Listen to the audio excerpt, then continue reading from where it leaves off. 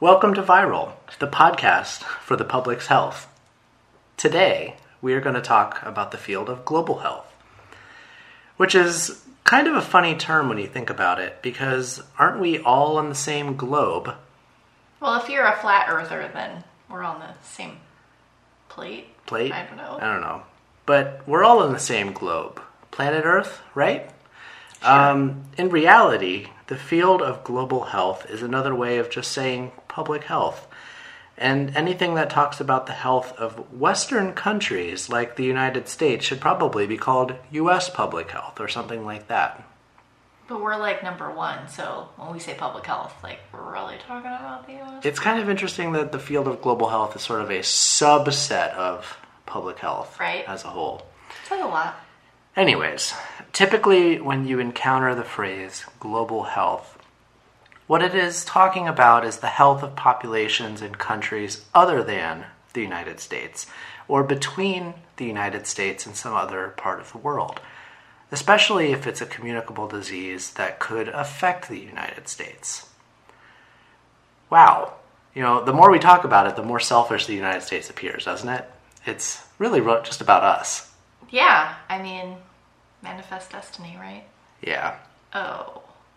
Well, we would be remiss to talk about global health without mentioning the World Health Organization. Working through offices in more than 150 countries, WHO staff work side by side with governments and other local partners to ensure the highest attainable health for all people. They're kind of like how in the U.S. we have the CDC, the Centers for Disease Control and Prevention, but their jurisdiction is the entire world. No small feat, right?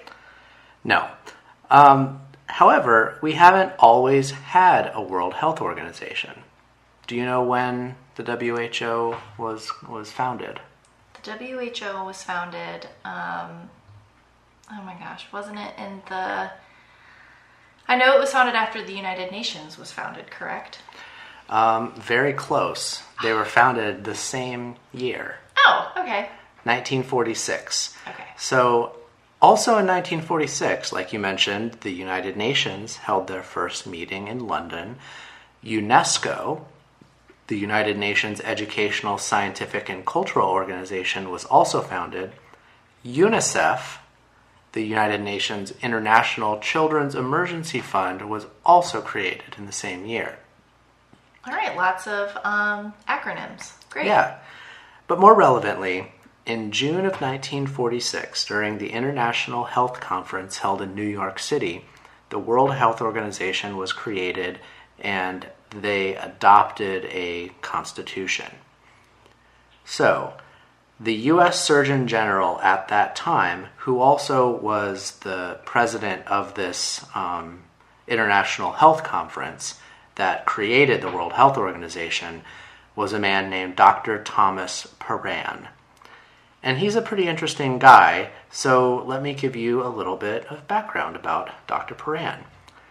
Born in Maryland in the year 1892, Thomas Paran attended Georgetown University's School of Medicine and entered a career in research.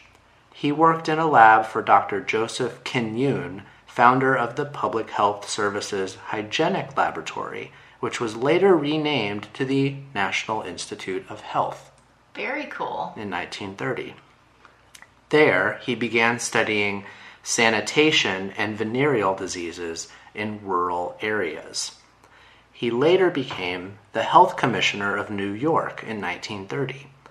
One of his big causes was to shift the public's perception of syphilis as a moral failing towards that of a medical condition, and created a syphilis control campaign employing rapid treatment centers that utilized new sulfa drugs and later penicillin. Sounds like maybe we're fighting the same thing today. Yeah. Well, he did create the World Health Organization. He did do a lot of good work, but his record isn't exactly all that clean. As most You're waiting people during for that time. But many people pin the notoriously racist and shameful Tuskegee syphilis study on a man named Taliaferro Clark, but it was during the tenure of Dr. Paran as U.S. Surgeon General when the study began. Oh, man. And Dr. Paran himself said about Macon County, Alabama, in a 1932 memo, that if one wished to study the natural history of syphilis in the Negro race uninfluenced by treatment, this county would be an ideal location for such a study. Oh, boy. So he essentially let it happen. Yeah, and was like, hey, wink, wink, nudge, nudge. This is the place it could be if it were to happen, guys. Mm-hmm. Oh, man. He also was more or less overseeing the group that was in charge of the Guatemala syphilis study. Oh.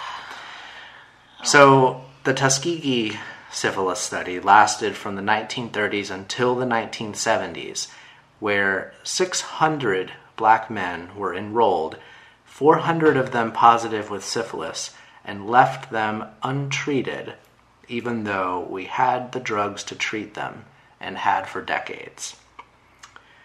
Not great. No. Terrible, in fact. So I mentioned Dr. Paran's story not to try and throw dirt upon his reputation, but because clearly something beneficial has come out of his career, but rather to give context about a system that doesn't exist in a bubble. These organizations are made up of people. People are flawed and products of their worldviews, and should neither be vilified nor worshipped based on one deed alone. That was really profound. Yeah, we find out that the U.S. Public Health Service did a lot of terrible things, but they've done a lot of good things, and I think we should not necessarily try to bury the terrible things, but learn from them. Yeah, I mean, it's kind of the same thing with Margaret Sanger, right? Like, she, promoted and fought for birth control for women, but she also was a proponent of eugenics. Right. So, okay, let's get back on track. We're talking about global health. The World Health Organization, they still exist in 2017 and provide subject matter expertise on health issues to countries all over the world, and their data and peer-reviewed journals are some of the best ones out there. So, it seems like every few years, the mainstream media has a general freak out about some new or emerging disease. SARS, MERS, Ebola, Zika, H1N1. The list probably goes on and on. In each instance, we have a disease that scares Americans because of its otherness. Like it's some kind of exotic thing that is coming to invade our beautiful suburban perfection. And it strikes fear because of that. But then, ultimately, the panic subsides and we go about our lives. So, did it just go away? No. In most cases, it did not just magically go away. It's because of rapid response teams set up in advance by the CDC and the WHO and many other local health agencies and ministries of health to surveil, assess, and answer the threat that it doesn't become a pandemic. Oh, vocabulary word time.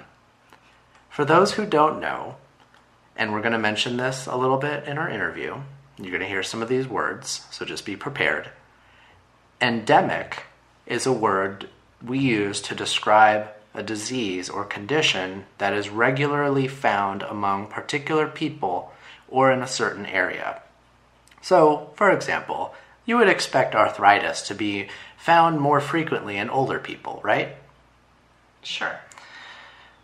Epidemic is a word to describe a widespread occurrence of a disease or condition in a community at a particular time that is above normal levels. So, let's say high rates of arthritis in babies. Oh, wow. Okay. That's probably something you wouldn't normally C. Pandemic is a word to describe a worldwide epidemic or an epidemic that crosses state and country boundaries. All new Earth babies now have arthritis. All new Earth babies. Okay. Those poor little arthritic Earth babies. Luckily, the Mars babies weren't affected. That's right. So, here are some famous pandemics throughout history. Number 1, the Plague of Athens. Like Athens, Georgia? Nope, not Athens, Georgia. I'm talking about the first Athens. Oh, okay. In 430 BC, a terrible disease devastated ancient Greece during the second year of the Peloponnesian War. We aren't quite sure what pathogen was responsible, but some historians say whatever it was killed almost 2/3 of all Athenians at the time. So, can you imagine if the Battle of Thermopylae, visually depicted by Zack Snyder's film 300, had happened in 430 BC instead of 480 BC? Can you picture Gerard Butler's King Leonidas, his perfect six-pack covered in ulcers, Oh, God. and battling the Persian army while everyone simultaneously diarrheas themselves? I would not want to see it in Zack Snyder's version because it would be horrible. In HD? Oh, 3D. In 3D? Oh, New God. 3D? Oh, man. No? Maybe No, not. I'm good. Okay. Number 2, the Antonine Plague. I would like to do an episode about this one all in itself. Possibly smallpox or measles, it followed soldiers coming home to Rome from military campaigns in the Middle East around the year AD 180. It is estimated to have caused 2,000 deaths per day in Rome, and in total to have killed 5 million people. Yeah, and that actually was covered in Jennifer Wright's book. It was. It was a really, Good callback. yeah, it was terrifying. Number 3, the Plague of Justinian in 541 AD. This was our good old buddy, the bubonic plague, caused by the bacterium Yersinia pestis, the first known bubonic plague pandemic in recorded human history. Number 4, the Black Death of the 14th century. Bring out your dead! Bring out your dead! Yes, as historically depicted in Monty Python. That's right. Number 5, the Spanish flu. Fun fact, the Spanish flu has nothing to do with Spain. It actually originated in Kansas. Thanks, Kansas. Kansas. At the time, Spain wasn't involved in World War I, so they hadn't imposed any kind of wartime censorship of the media, so it got a lot of press attention there. And so it was like, hey, you guys reading all these news reports coming out from Spain about this terrible flu? Because they were the only ones really reporting on it. In the US and in other wartime countries, they didn't want their opponents to know that they were weakened by disease, so they suppressed any story about the flu. This is another one I want to talk about in more depth someday because it's really interesting. It is very interesting. They were like, oh, we probably should tell people like not to have parades and stuff. And then they were like, no, we gotta have that parade. Gotta have that parade. Gotta have that man. parade, gotta, though. Gotta build that morale. Oh wait, They don't everybody kill died. everyone in the parade. Everybody just died. Okay, It was worth it though. worth It it. was a great parade. Ticker tape. Woo. So, in summary, I think the field of global health really should just be called public health. I mean, that it's sort of like, come on. Quit pushing your agenda on us. But it's a super important field, and those who work in it often, they speak multiple languages, work in difficult and often resource-poor environments, and sometimes have to put their lives on the line so that we have the freedom to take public transportation or leave our houses without the fear of getting some rare communicable disease from another part of the world that we've never been exposed to before. With that being said, who are we interviewing today? Well, today we are interviewing Andrew Romaner, who worked at the Carter Center, and we're going to talk about the illustrious guinea worm. Ooh, the guinea worm. Is that a worm where its little face is like a guinea pig? And it kind of goes, week, week, week, week, week. And it comes out. You may want to think about that image when we actually talk about it, because it's obviously 100 times more horrifying. Okay, so I obviously have a lot to learn. We're going to do this interview. Yes. But I'm still going to be thinking about that. And honestly, even just you describing it like that is terrifying. Like a little furry worm, and it's like... I'm not... No. Okay. Pass. Sorry, pass on that. Yep. Yeah. All right, enjoy our interview. Oh, yeah. Yeah. No, I didn't get the Yoo-hoo part, unfortunately. Oh, that's too bad. I know.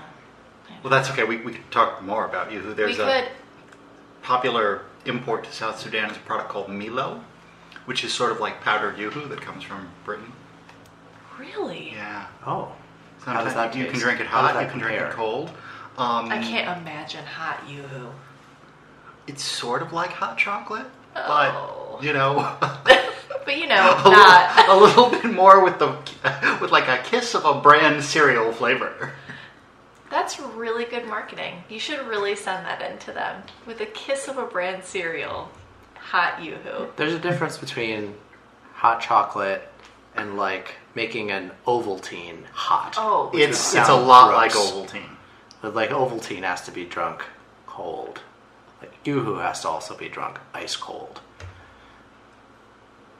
if there has to be a specific temperature to drink something, I feel like that there's something wrong with that. I don't know. I like my beer nice and cold. Mm-hmm. That's true. But there are certain beers that are supposed to be drank at room temperature too. This episode is brought to you by Yoo-hoo and other beverages. Pretty much. That, I mean, we'll take sponsorships where we can get them. We might have to do a little bit better about talking up this product before we get the sponsorship. Oh, that's true. We were a little disparaging of our products. Yeah. Some people are desperate for exposure. Hey, Any press is good press. I was just gonna say that. Good job. Good job. Yoo-hoo. Any press is good press. Yes. And scene. Yes. Oh God. So welcome to the show, Andrew Thanks. Romaner, formerly of the Carter Center. Explain to us what the Carter Center is and what you did for the Carter Center. Sure. So the Carter Center is the home of all of Jimmy Carter's nonprofit and philanthropic activities. Global health is part of their mandate, but they also have a range of domestic programs. Rosalind Carter is a big champion of mental health. Within the Carter Center's international programming, their marquee effort is the eradication of a parasitic disease called guinea worm, or Dracunculus menensis. Decades into this program, we thought that guinea worm affected only humans. We'd heard all kinds of stories from the field about it being in other animals, and we said, oh no, that's probably just a related species. Guinea worm is a human-only parasite. It's so specialized. We were wrong. It lives in dogs. Oh, wow. There are dog cases in Chad. It seems like the last redoubt of the worm will be dogs in Chad, not people anywhere. Interesting. Dogs may not be a totally competent host. It may be that we are sort of forcing it into a genetic bottleneck and it'll never recover from being in the dog population, but we don't really want to take that chance. Interesting. So, how do you, first of all, with dogs, how do you eradicate it among the dog population? Well, I had been cleared out for a year or two before we had this realization that, oh, it lives in other mammals. But I did bring this document, which is the June 15th, 2017 issue of the Guinea Worm Wrap-Up, produced by our friends at the Centers for Disease Control. And as you can imagine, the wrap-ups lately talk at great length about the dogs. So Case containment, which is an intervention we are familiar with in humans, works in dogs too. Keep the dog out of the water source. We can talk more about the life cycle of guinea worm in just a minute. Ooh, yes. But we also have an antiparasitic drug for dogs that I had never seen used in humans. It's called, let's see. I'll just edit these long silences out. That's what I do. yeah. The magic of radio. Advocate. That's what it's called? Manufactured by Bayer. Advocate. We couldn't think of any other pharmaceutical name. So the vector control agent we use for water sources is Abate. It's actually an organophosphate called Temphos, but yeah, Abate. And do you put that in the water, treat the water? Or? We do. That's another important intervention that we have in our toolkit. Awesome. We should probably talk about the life cycle for guinea worms so that all these interventions begin to make sense. Yes. So, guinea worm is an organism that has a couple of stages in its life cycle. Let's start from a human with a hanging worm who, to seek some relief from that painful burning sensation, submerges the worm in pond where everyone is going to fetch their water. Now, when you say hanging worm, you mean it's literally hanging out of their skin, correct?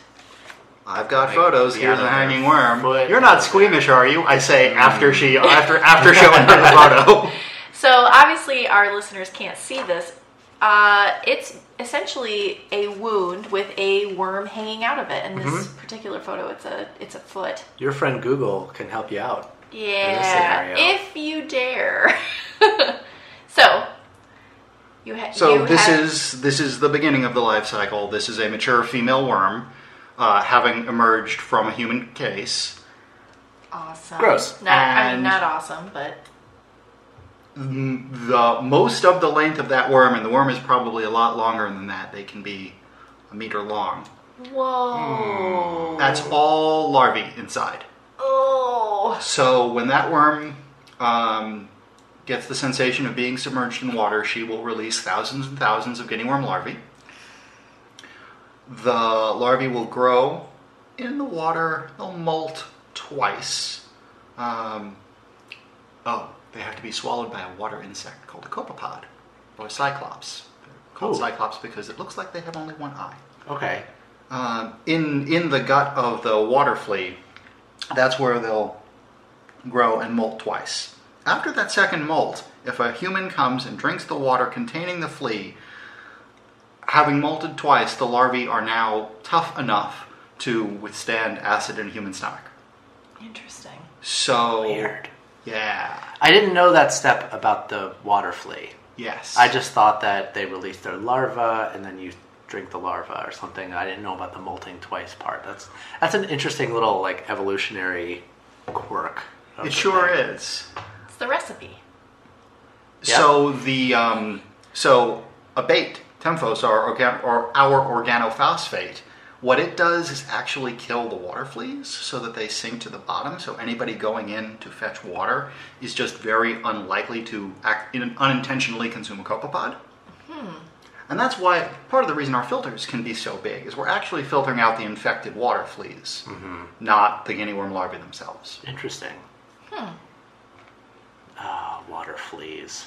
Water fleas. You know, land fleas are bad enough. Yeah. What? Ugh. You know what's next? Space fleas. Space fleas. Well, thankfully they can't fly. Or can they? Oh. Oh man, they got thrusters. In a zero gravity environment, it doesn't take much to fly. That's true. That's true. Space fleas, guys. So, The next episode. once a human has ingested an infected copepod, they will experience no symptoms for about a year while the worm is slowly growing inside of them and burrowing through the tissue to the long bones, trying to get to a position where it can later emerge. Oh my gosh, the long bones? Yeah, arms and legs. So, viral listeners, your hosts look so horrified right now. Yep. Yeah. Oh. That's yep. So that 1 year period is important because there's got to be surface water. So in places where guinea worm is endemic, rainy season, so you want to time it so that it's the rainy season again, so that worm has a good chance of emerging at a time when the host is going to contaminate a water source by going to bathe or going to fetch water or just submerging their limb in water to try to get some cooling from the burning sensation of an emerging worm. Crazy. So about a year later, when a worm is ready to come out, you'll experience some itching sensations, some swelling locally, a general malaise that could easily be mistaken for malaria, and then a blister will form. And within 3 days of the blister forming, the blister will rupture, and you will begin to see the tip of a worm. Oh. Hello. Hey, I'm here. So is this fatal, or is it just incredibly That was going to be my question. Like, what's so this is a disease of poverty and disability that affects the poorest populations around the world. The one saving grace is it's generally not fatal. But it's not something you want to have happen to you. Long-term consequences of guinea worm. The short-term consequences, this happens during rainy season. So if you are tending your animals or harvesting your crops and you are afflicted with guinea worm, it makes it very difficult for you to do that, setting you and your family up for possible food insecurity during the subsequent year. Other problems. As you can imagine, that's a pretty nasty wound, so that's pretty susceptible to secondary infection. And again, these are communities without good access to primary care, without good access to antibiotics. Just keeping these wounds clean is a pretty full-time job. And then the last problem you have to worry about is if a worm... So during a worm's life cycle inside the human body, the living worm is pretty good at hiding from the human immune system for reasons I've never seen explored. Oh, man. Yeah. Normally, a large foreign body would prompt an immune response. Yeah. But if a worm lays eggs and then dies without anybody having manually extracted that worm, its ability to camouflage itself from the immune system goes away. All of a sudden, the immune system says, "What is this?" And with a foreign body that large, the immune response is actually to calcify it. So if you've got it going through a joint, a knee or an elbow, you'll get a phenomenon called constricture as you have this calcified mass there, which results in disability. Oh, absolutely. God. Wow. Good God. The level of disgust that you are feeling is what propelled us as an international community under the leadership of the Carter Center to say, enough is enough. We're not going to do this anymore. We have highly effective interventions that are inexpensive. We're going to get rid of this disease. Right. Yes, exactly.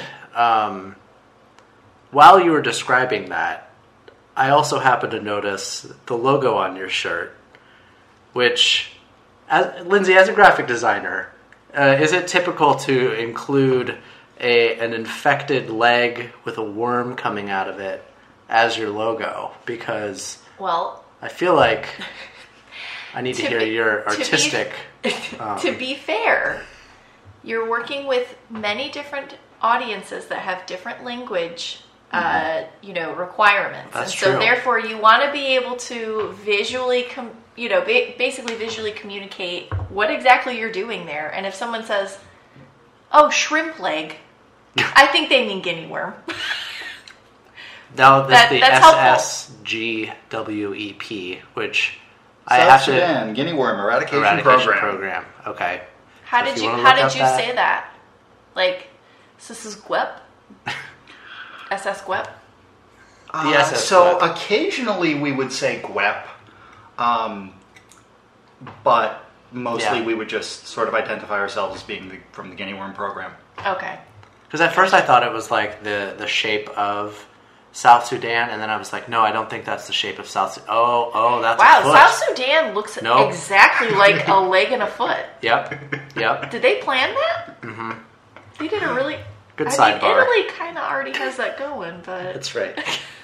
And the eradication program is really focusing kind of on treating the water and training the people to get their water sources using filters and things like that. But what about, it seems like it's also more of a disease of systemic poverty, lack of infrastructure.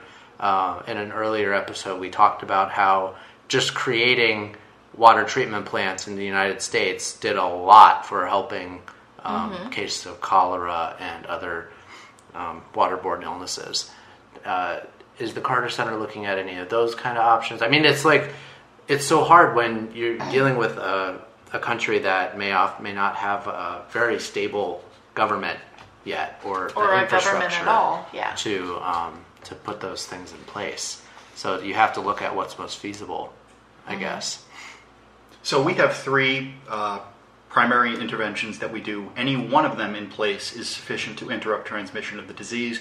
We do all 3 because we want some redundancy. Those are case containment, meaning finding the cases, keeping them bandaged, keeping them in a case containment center where we can provide services and treatment, and also conveniently these places are fenced off so no one is going to go wander away and contaminate a water source. We also have the ability to distribute filters of various sizes, and then we have ABATE, that organophosphate that we talked about, as a method of vector control.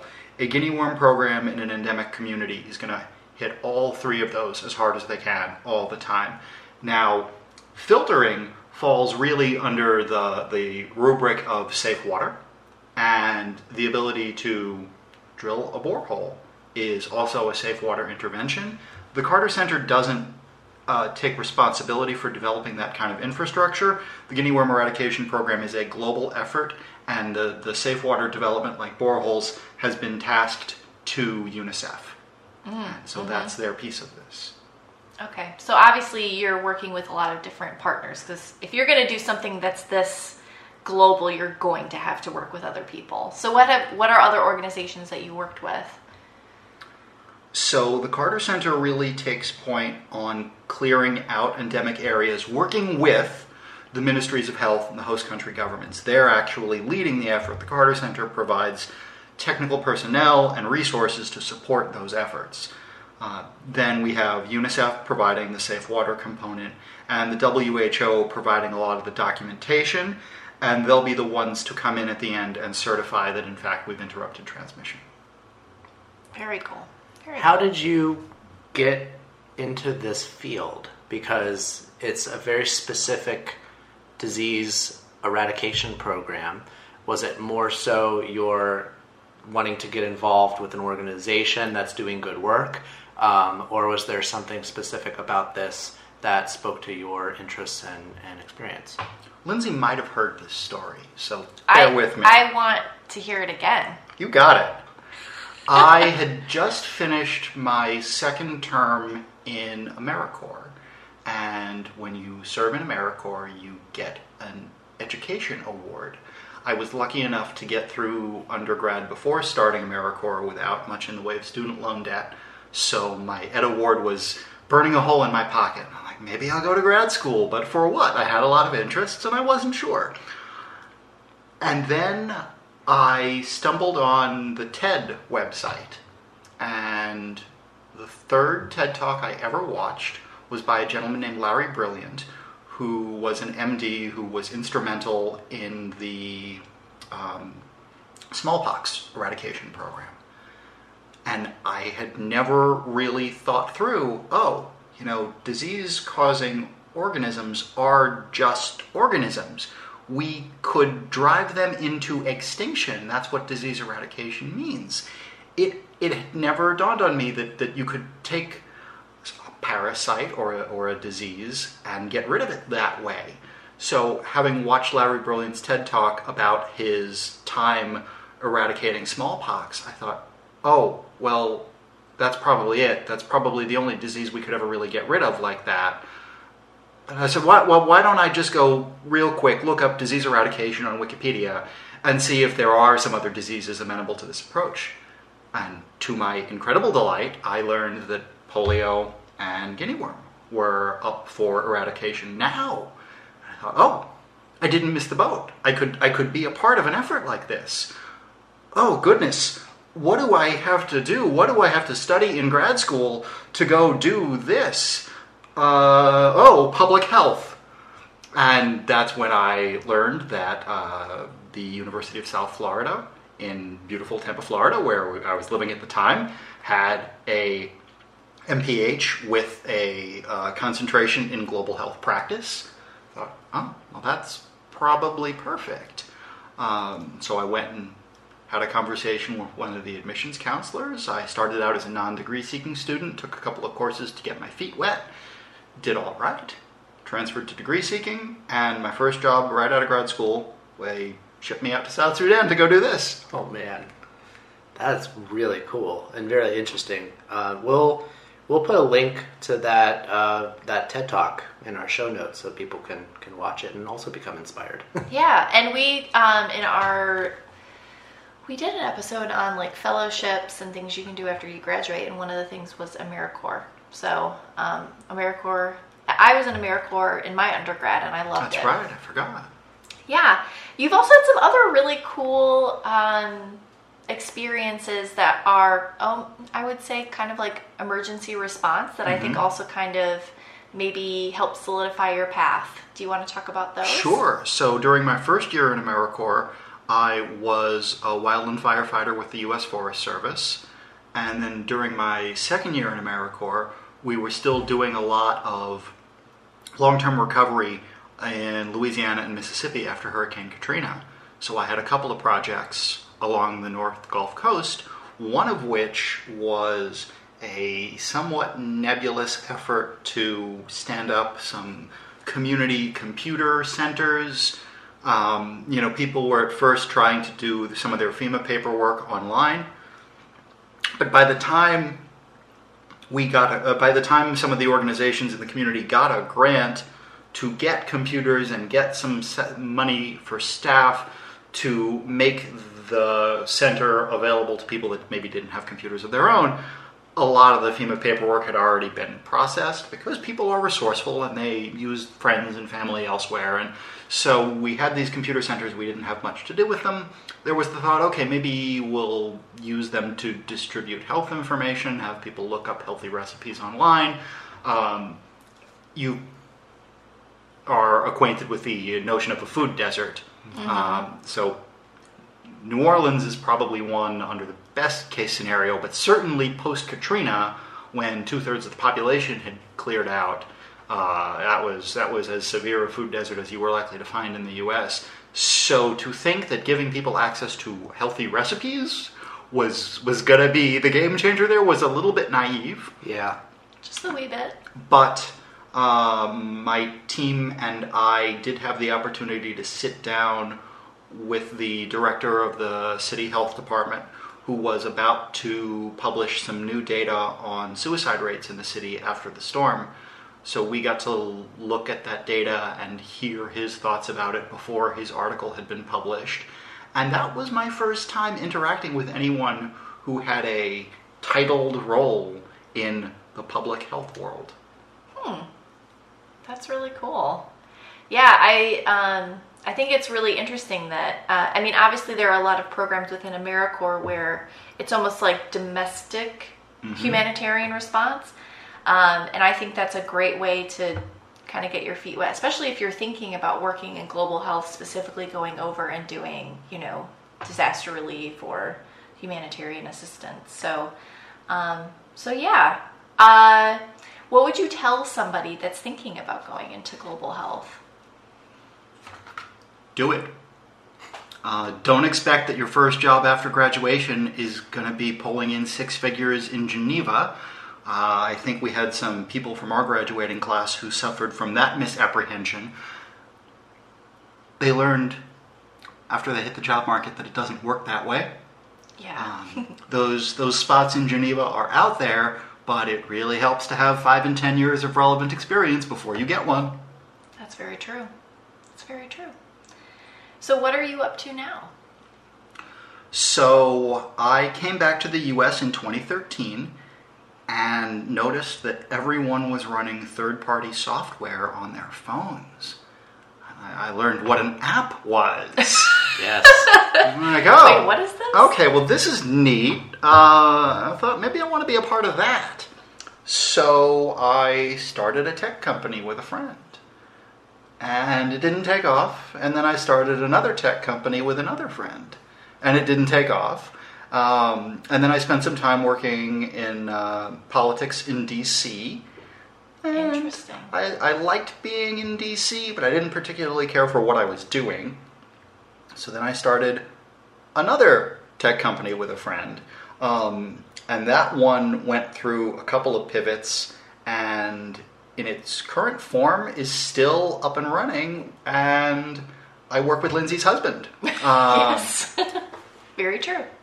Maybe we could do another podcast about maternal and child health someday. Yes. And talk about what we're looking to do with that particular project, which is all around giving moms access to better help when they've made the decision to breastfeed.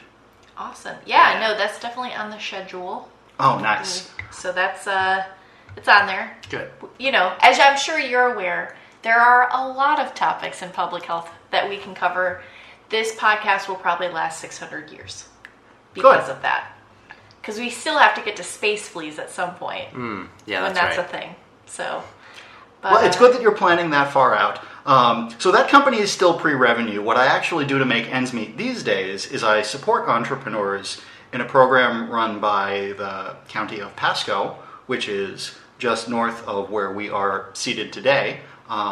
They have a network of entrepreneur centers, and I am a program manager at one of those locations. Nice. So you've done a lot of different stuff. I have. It's been fun. I think Yeah. people look at my resume and say, "What is this guy about?" And there's no good answer to that. I'm just being me. Nice. Well, since you have such an eclectic resume, what kind of books or TV shows or anything, I guess, really, have you been enjoying lately? Well, I watch a lot of TED Talks. It sounds like it. I mean, I don't think anything Those are impacted excellent. my life as profoundly as that third one with Larry Brilliant, but the fact that I came back to the U.S. and drifted into tech entrepreneurship is maybe also attributable to the influence of TED. TV, I like Rick and Morty. Oh, And man. I'm excited that we're in season 3 now. If you want sci-fi public health, I think you're probably going to get lots of good material there.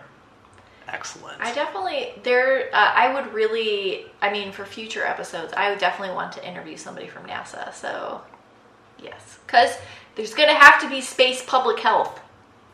Space health. That's got to be a Space thing. health. Yeah. Right here on the show today, we have coined the term space health. I just want, it has been recorded. So, thinking about like chronic things like nutrition and muscle development, yes, NASA has a whole lot of people probably for you to interview thinking about those things. Yeah. Did you know Neil Armstrong and Buzz Aldrin were quarantined for about a month after they got back from the moon because nobody knew if there was anything on the moon that could get people sick.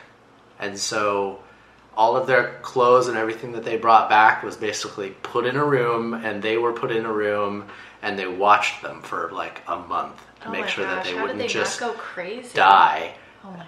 And Discipline. then the ticker Yeah. tape parades and everything happened about a month after they got back.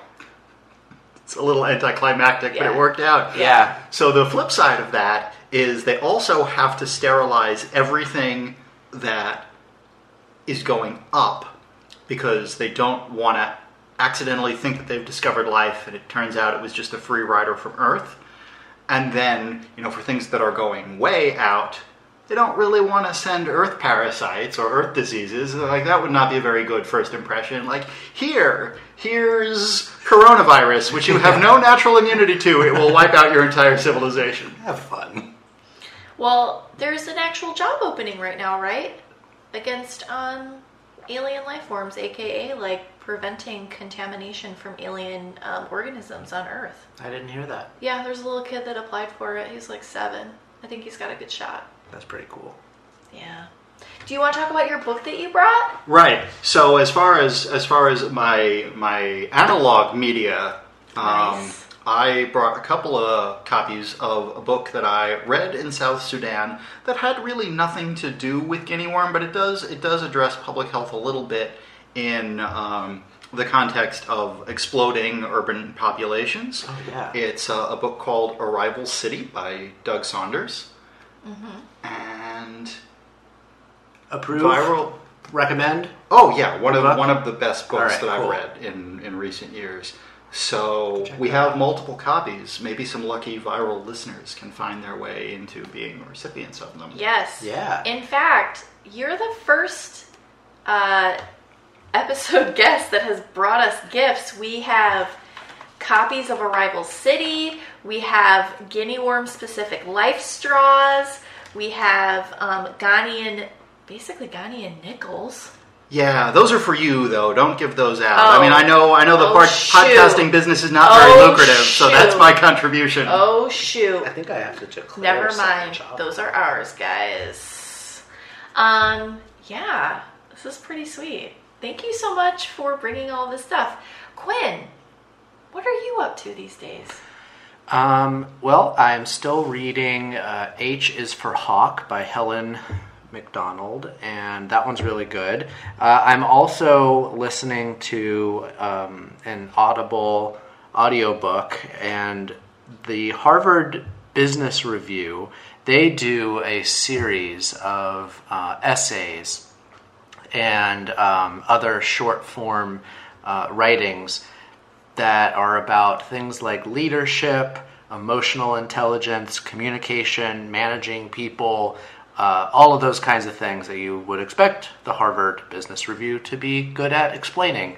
And I'm currently getting into those, and they're pretty good. Nice. Sweet. They're called the 10 must reads, and they basically take a selection of 10 articles or essays about a certain topic, and they release them, and they get people to read them. So yeah, I've been enjoying those. Cool. I have been doing things that are not scholarly. Such at all. as? Binge watching Glow, the Good, gorgeous good. ladies of wrestling, and it's incredible. Change your life. It's got is it Alison Brie. Alison Brie, yes, and Mark Maron, who's amazing in it. So that's been really good. Still continuing to trudge on with the X-Files. We're on season 7. I will say James and I both really love this most recent episode that we watched called X-Cops. It's their version of the show Cops, but X-Files. And it's incredible. My God. It's so good. So, You mean good? Do you mean like campy and silly? yeah, Yeah, okay. it's really great. It's really great. I was gonna say, I don't think I've heard that one in terms of classic X-Files episodes listed. That's a Lindsay and James classic That's X-File episode for sure. X-Cops. Yeah, because we saw the title and we were like, What? what is this? And then we heard, Bad Boys, what you want? And we were like, no, they didn't do that. There's like a little It's amazing. Sasquatch running down the street, and they're like, this little It's alien actually- boy that they have to capture. I'm not going to spoil it for you, but it's in the mean streets of LA. Little alien boy's just like, those drugs aren't mine. Yes. And then there's somehow a shirtless I don't know man how I running got that. around being like, I'm not on meth. Yeah, that's what happened. That's something Chris Carter always did real well. Take a really dark series and just once in a while inject a little levity to it. Yes! Yes! There's like, the quote-unquote monster of the week episodes, which are great. And then obviously there's always, it goes back to kind of like, oh my God, is Mulder ever going to find his sister? Was she abducted by aliens? Like, what's happening? But I really do love that format because, yeah, the monster of the week episodes are always really great. Is Scully ever gonna believe him? No. No. Is Scully ever gonna or actually no, is Mulder ever gonna stop being such a weirdo and make weird references to the amount of porn that he watches a lot. And quit telling Scully what to do. You're not her boss. And yeah, I know she's like in charge of doing autopsies, but quit bossing her around. She's a medical doctor. So, that's my beef. Now I know how you feel about the X-Files. I have a lot of feelings about the X-Files. We need to do a spin-off podcast just about Lindsay's feelings about the X-Files. Oh, man. Called Don't even get me started. The L-Files. Oh, man. The L-Files. That might get confused, though, with, like, the L word. Would it? I don't know. Maybe we'll do a listener poll. I don't know. But... All right, so here's my thing. So Scully has a science background. I know. Yeah. Mulder was a criminal profiler. He's got great insight into the human psyche, we're led to believe. Right? Like, he was the best of Quantico, you know? Like, okay. But yeah, he's just like, no, that's definitely a Mayan death cult. What? What are you talking? Where did he pick up those things, Indiana Jones? Huh? Exactly. Yes. And it's also an interesting dynamic because Scully is religious, but she's also supposed to be the logical scientific one. So that's an interesting dynamic because Mulder is not religious, but he's totally vampires, guys. Like, so, like in the X-Cop one, he's like, yeah, definitely a werewolf. And Scully's like, dude, we're on television right now. Like, you're making the FBI look like a bunch of idiots. So, it's pretty great. But yeah, it's like, okay, so you were studying, your, criminal profiling and behavioral psychology. And then, like, after you were done, you just, like, did a bunch of research on, like, ancient symbology and... Went on sabbatical for, like, 10 years and became an expert in everything occult. Yeah, basically. Exactly. Yeah. He's like, I'm a hobbyist. Hobbyist occult Spends scholar. a lot of his time on the internet. He actually does. The, like, 1993 version of the internet. Yeah. Well, in the basement of the FBI, they had a T1 line, which was fast back then. They were like, I read one article in a day. It was great. On DOS. Yeah. Yeah. No, it is pretty interesting to watch it now because they're like, oh my god, they've hacked into the blah, blah, blah. And I'm like... Mulder tying up the phone lines in the house with his AOL. Probably. All that porn. He watches so much porn. It's really weird. But... Cool. On that note... Thanks for being our guest, Andrew. We really appreciated you coming on the show. My pleasure, anytime. And talking about the Carter Center and your experience and bringing us all these awesome gifts. And Guinea worm and space he did not specifically bring guinea worm this time. No. So, smuggling disease specimens into the country? I'm not saying it can't be done. I am saying you might get some really, really unhappy TSA agents if you try. Probably. Yes. And what the listeners don't know is that Andrew actually sent me a picture of a mutant guinea worm. And it was terrifying. Oh, yeah. That might be a fun note to end on. Picture of a picture. Yeah, it was a picture. So, my BlackBerry Bold went with me to Africa and somehow survived. But I don't know how to get stuff off of it. So we are stuck with pictures of pictures. It was still terrifying. Did you have it? Yeah. I showed it to him and James. And, all right. Yeah, so, and it was... I was very surprised too because I thought, it's that big? Oh, that's funny because to me that's not the takeaway at all. Oh. What made that special is the case definition of the guinea worm is a hanging white worm. Guinea worms are always that one was white. Pink. Yeah. Weird. It was pink. So it was on that flamingo diet. South Beach. I brought the 2005 article from Tropical Medicine and Parasitology which contains the only reference I've ever seen to another red worm. We know they are known to science, but they are exceedingly rare. Oh, man. That's so weird. That's actually really scary, to be honest. And it was the very last worm I saw. It was my last patient in like December of 2012. Whoa. Whoa. You may have like saw... one. Yeah, that's like...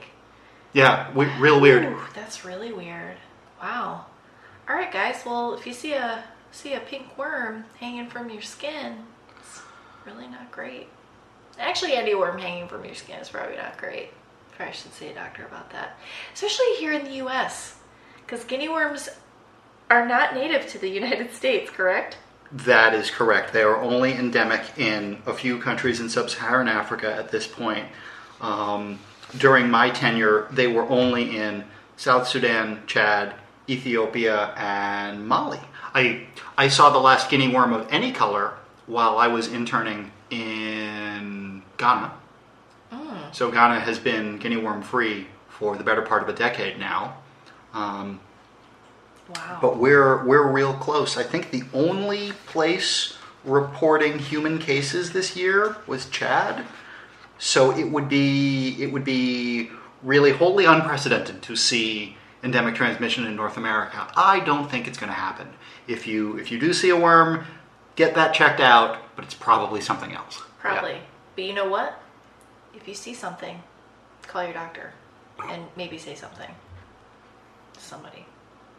Tell somebody about that. Yep. Maybe. All right. Today's public health fact: smallpox has killed the most monarchs of any disease in recorded history.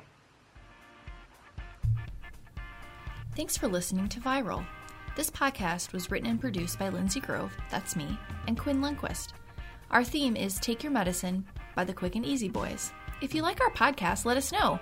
Leave a review, visit our website, www.viral-pod.com, and tell your friends. But most importantly, please make sure to wash your hands.